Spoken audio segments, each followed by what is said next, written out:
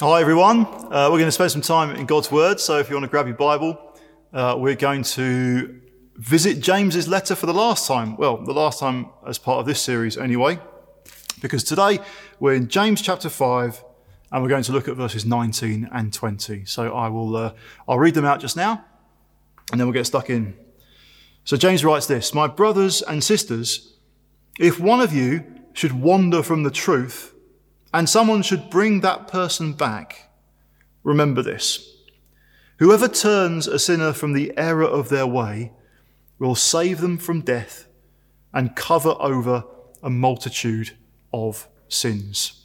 Now you might think, hearing that this is a slightly random, disjointed way of finishing a letter. You know, if this was Paul writing a letter, this would be the point at which he might say something like, "And now I write to you with my own hand, and Trophimus sends his greetings, and please thank Phoebe for all her hard work, and I hope to see you soon. Grace and peace to you," or something along those lines. Whereas James ends in this way. We could think it's a bit disjointed, and it's just kind of been dropped in at the end, a bit randomly. Not at all.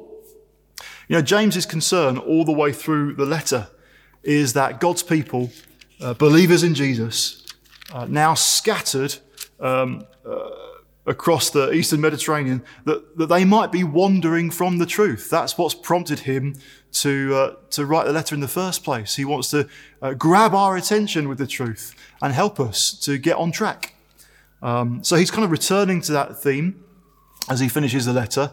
And also for James, all the way through, he has given this message that faith and action, what we believe and what we do, go together hand in hand. So it's no surprise in a way that he concludes the letter with another kind of call to act, a call to action, a call to actually do something. In this instance, it's to help someone who has wandered come back from the error of their way and live in the truth. So it's not random at all. Now, hopefully, as we've gone through this whole series in James's letter, it's been personally helpful, even restoring for you or for many of us. When we began, it was with a reflection that right now in our history and what's going on in life right now, God is doing a special work of waking up his people. There's a wake-up call for us to respond to. And James's letter has that kind of quality to it. It's to wake us up. Now, I hope that it's refreshed you and helped you and spurred you on in faith and action. In which case, we're not just to think narrowly about our own way of living and our own faith, but actually to be actively involved, partnering with God in helping to restore others in the same way. So we'll consider that. We'll consider in a little while what sort of church should we be in light of this passage and in light of James' whole letter. But before we do that, what these two verses do is remind us and reveal to us afresh God's heart to restore people who have wandered away, who have drifted away from faith, if you like. To restore someone, to restore anything for that matter, doesn't just happen by accident. It's a kind of deliberate choice to step in, to intervene, to do something. Any restoration job can be a little bit messy.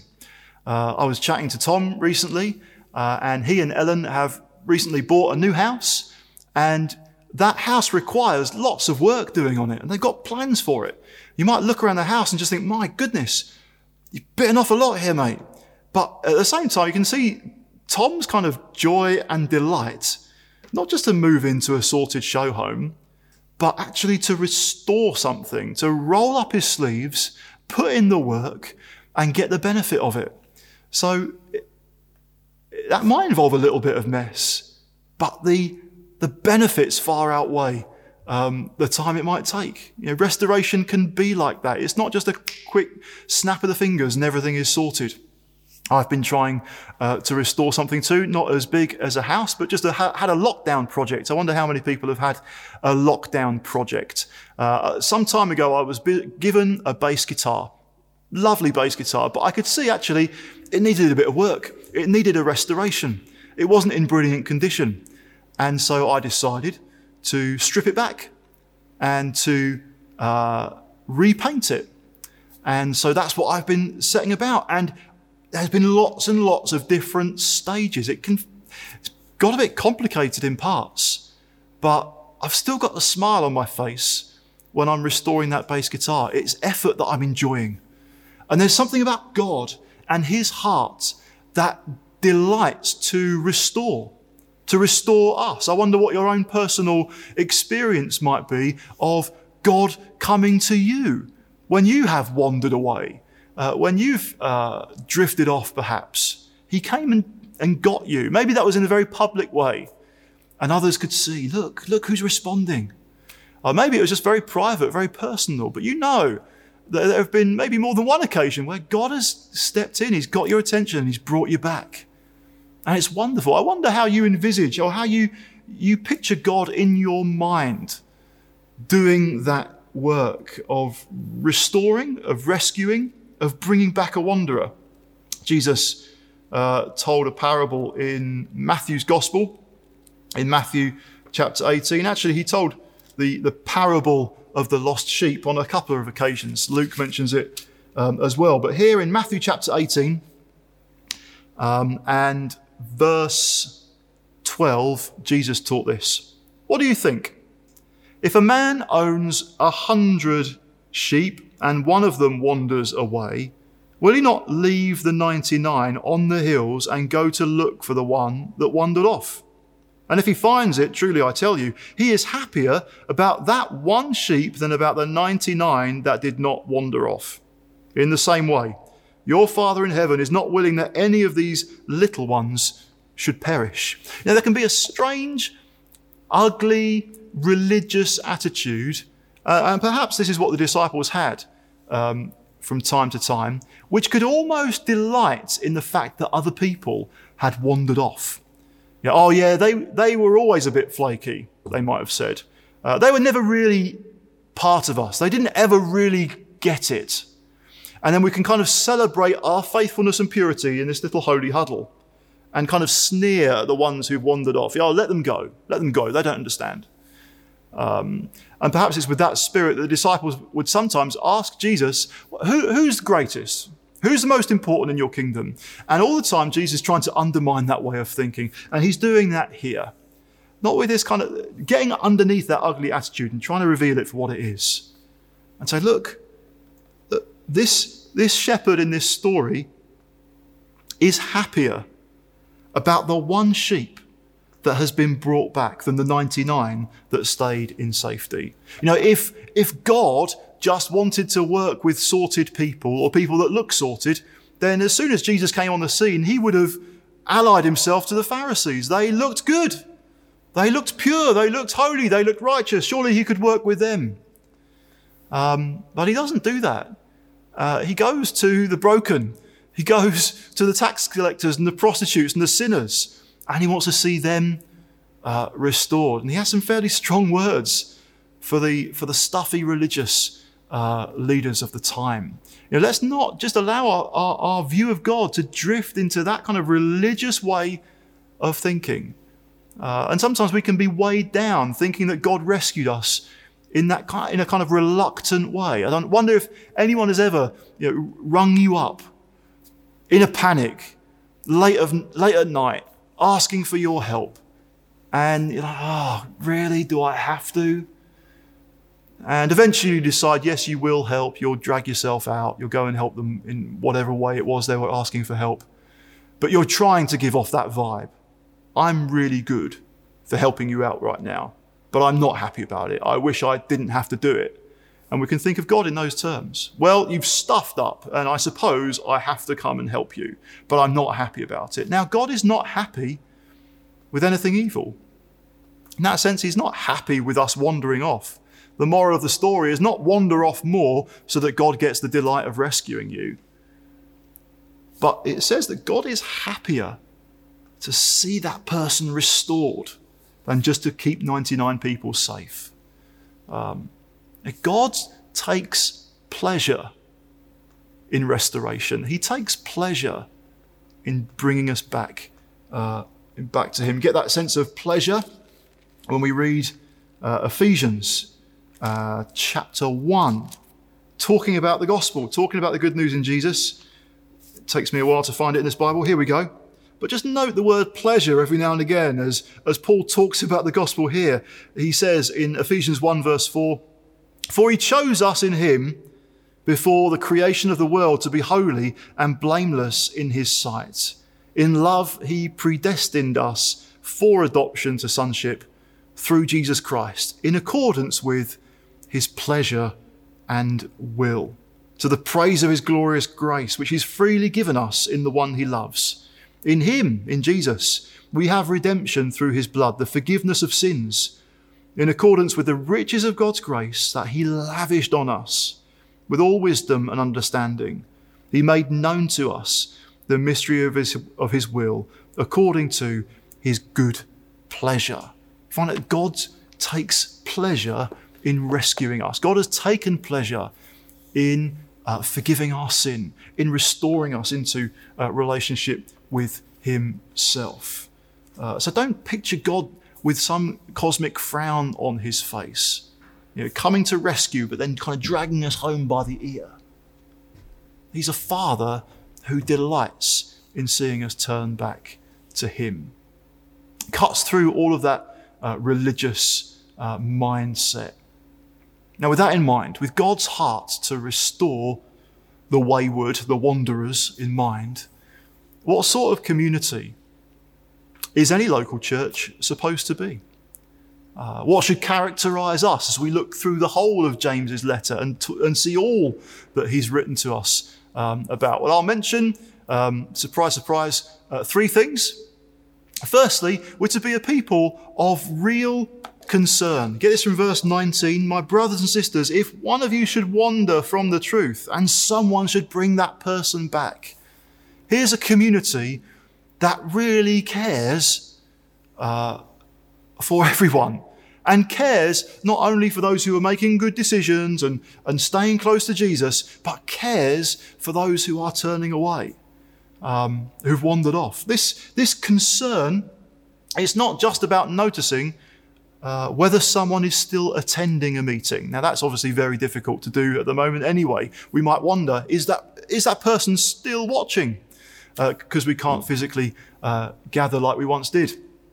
But this isn't just talking about concern when we notice that someone hasn't turned up. That's a kind of concern, but it goes beyond that. This is a concern about someone who's wandering from the truth. They could still be coming to meetings, but in their faith, they've kind of checked out and they've wandered off. And now things that are being done or being said clearly don't match with the life that God has for us. And that's what wandering from the truth is referring to. Remembering those that faith and action kind of go together. Just noticing one way or another, anything that James may have mentioned is now kind of out of kilter in someone's life. And that prompts concern, that prompts real care. And it doesn't just prompt concern or care for the leaders of the church or those on staff in a church. Sometimes that can be the mindset that, well, the leaders do it. Or those who are paid and employed by the church, well, they'll do it. We pay them, we give to the church so that they care. Now, this is talking about a responsibility right across the church. There's two people that are mentioned in that verse. Anyone and someone. If anyone wanders off, and someone should bring that person back. Now, he's deliberately keeping it really, really broad to make this point. This is for us all. If we're believers in Jesus, this is to be our heart. This is to be our concern. A real heartfelt concern that we be walking in the truth. Not just personally applied, but looking at how we can encourage others in it as well. So real concern. Secondly, we're to be a people of real discretion. Now, why do I say that? Well, verse 20 says this: whoever turns a sinner from the error of their way will save them from death and cover over a multitude of sins. Now, we might stand back from those phrases and think, well, surely only God saves someone from death, and only what God has done in Christ can cover over a multitude of sins. And in a way, that's totally right. Yet somehow we're involved in partnership with God, seeking the same, seeking that effect in people's lives. But notice that, cover over a multitude of sins.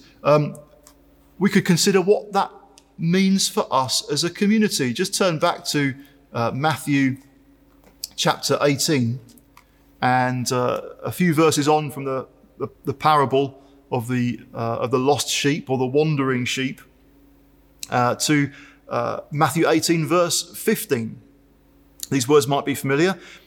If your brother or sister sins, go and point out their fault just between the two of you. If they listen to you, you've won them over. But if they will not listen, take one or two others along, so that every matter may be established by the testimony of 2 or 3 witnesses. If they still refuse to listen, tell it to the church. And if they refuse to listen even to the church, treat them as you would a pagan or a tax collector. Now, we can read those verses, we can hear them, and we might think that that's asking us to do something that's really hard. And it sounds hard to make this direct confrontation with another person and then to go through that process. If they don't listen, involve a few more people and a few more people still, and then treat them as an outsider. You think, well, that sounds like a hard thing to do. Is Jesus asking us to do a hard, tough, unpleasant thing? Or is he asking us to do something which is actually loving and showing genuine concern mixed with a bit of discretion? Yeah, when we don't follow those instructions, if someone does sin against us, or we noticed someone is wandering from the truth, and we don't make any kind of direct conversation with them about it, we might have that concern, and so it bubbles up in other ways, and we start talking to other people. We mention to another person, well, have you heard about so-and-so? Or have you spotted, do you know how they're doing? Because I noticed this the other day, or they posted that on Facebook, and I'm not quite sure they're making the best decisions. What do you think? And what we've started to do basically is what the Bible calls gossip. Maybe we mention it to someone else for their prayers. Before we know it, there are a few people who are aware that there's this concern, but no one's really doing anything about it. And it becomes just talking about someone behind their back. In which case, we've started to tell the church even before we told the person. But the whole point of going to that person is that you can win them without lots of other people needing to know. If you win your brother and sister and they say, thank you for raising that, I see what you mean, and it becomes a real restoring moment, there's no need for everybody else to know. Sin has been covered over. They've been restored. They're back on track. You had a part to play. But we're not to gossip about people when they've wandered off. And neither are we to celebrate and kind of parade our own success if we had a part to play in bringing them back. It's okay, everyone. I sorted them out. I spoke to them. I prayed with them. They've seen the sense now and they've come back. And then the whole community is aware. It's not necessary.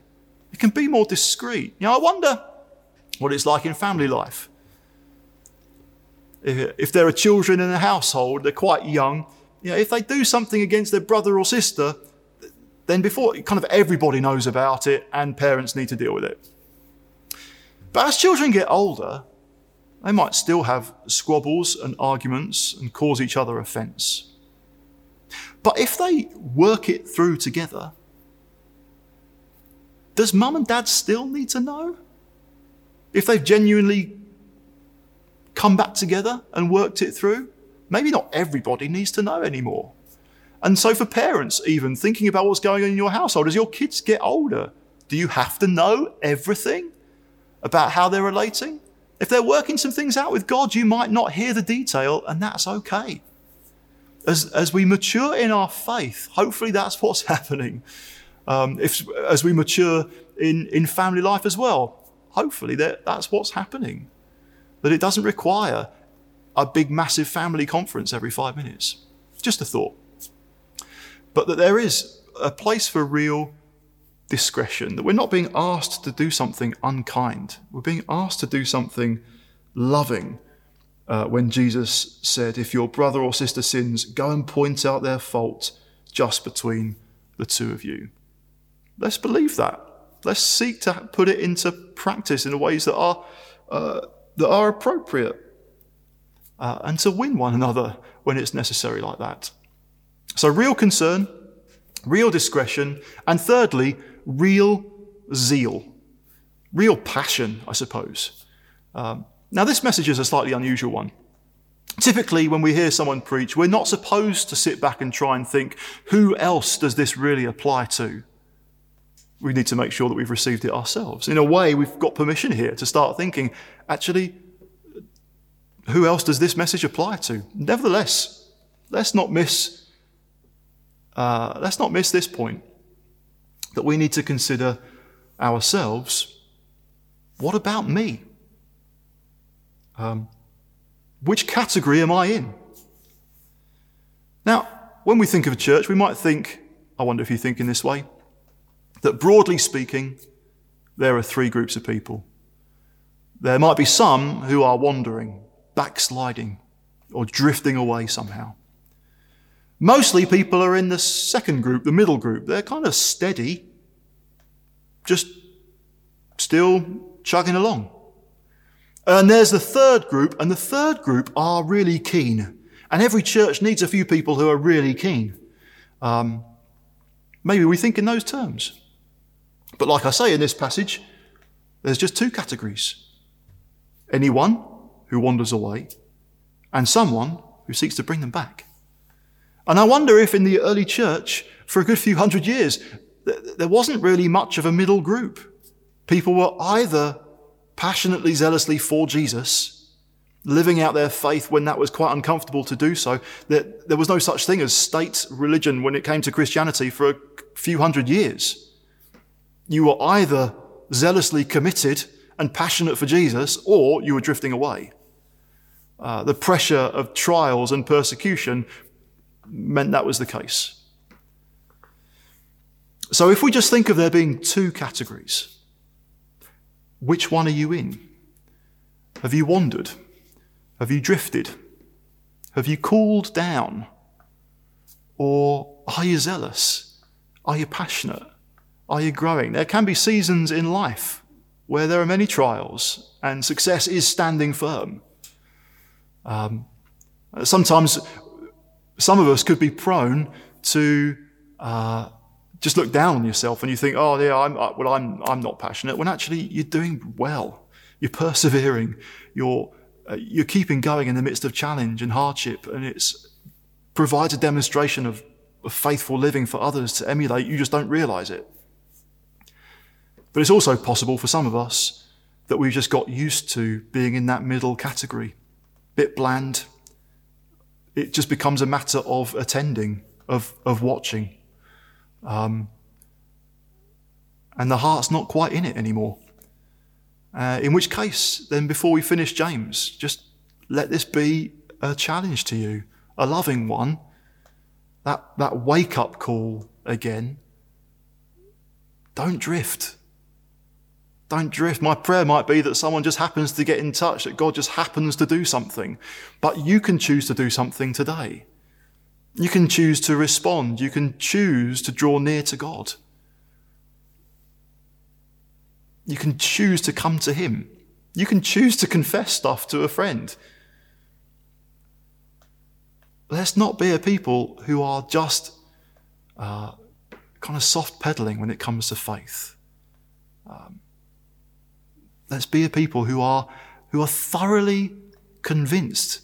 Are you thoroughly convinced that our life following God is the best life? You know, are you thoroughly convinced that you can consider it pure joy when we face trials of many kinds? Because we know that God's at work, God's doing something. Are you convinced, when you go back to James chapter 1, that God is generous and gives wisdom to those who ask without finding fault? Are you convinced that God has a crown of life to place on your head when you have persevered through in the midst of trial? Are you convinced? Are you convinced that it's worthwhile to cut temptation dead before it builds up momentum in your life? Are you convinced by that? Are you convinced in chapter 1, verse 25, that whoever looks intently into the perfect law that gives freedom and continues in it, not forgetting what they've heard, but doing it, that they will be blessed in what they do? Are you convinced that phrase, perfect law that gives freedom, just can sound so perplexing, can't it? Instinctively, talk of law just sounds restrictive and oppressive. But actually, in God, in Christ, we have the perfect law that gives freedom. Now, God has the very best life for us. Might not always be the most comfortable, but he's drawing us into something wonderful, drawing us into friendship with himself. Do you know of anything better than that? If you are convinced, then it's not going to be hard for you to seek others and draw them back, draw them into faith. Let's be that zealous people for God, come what may. Amen.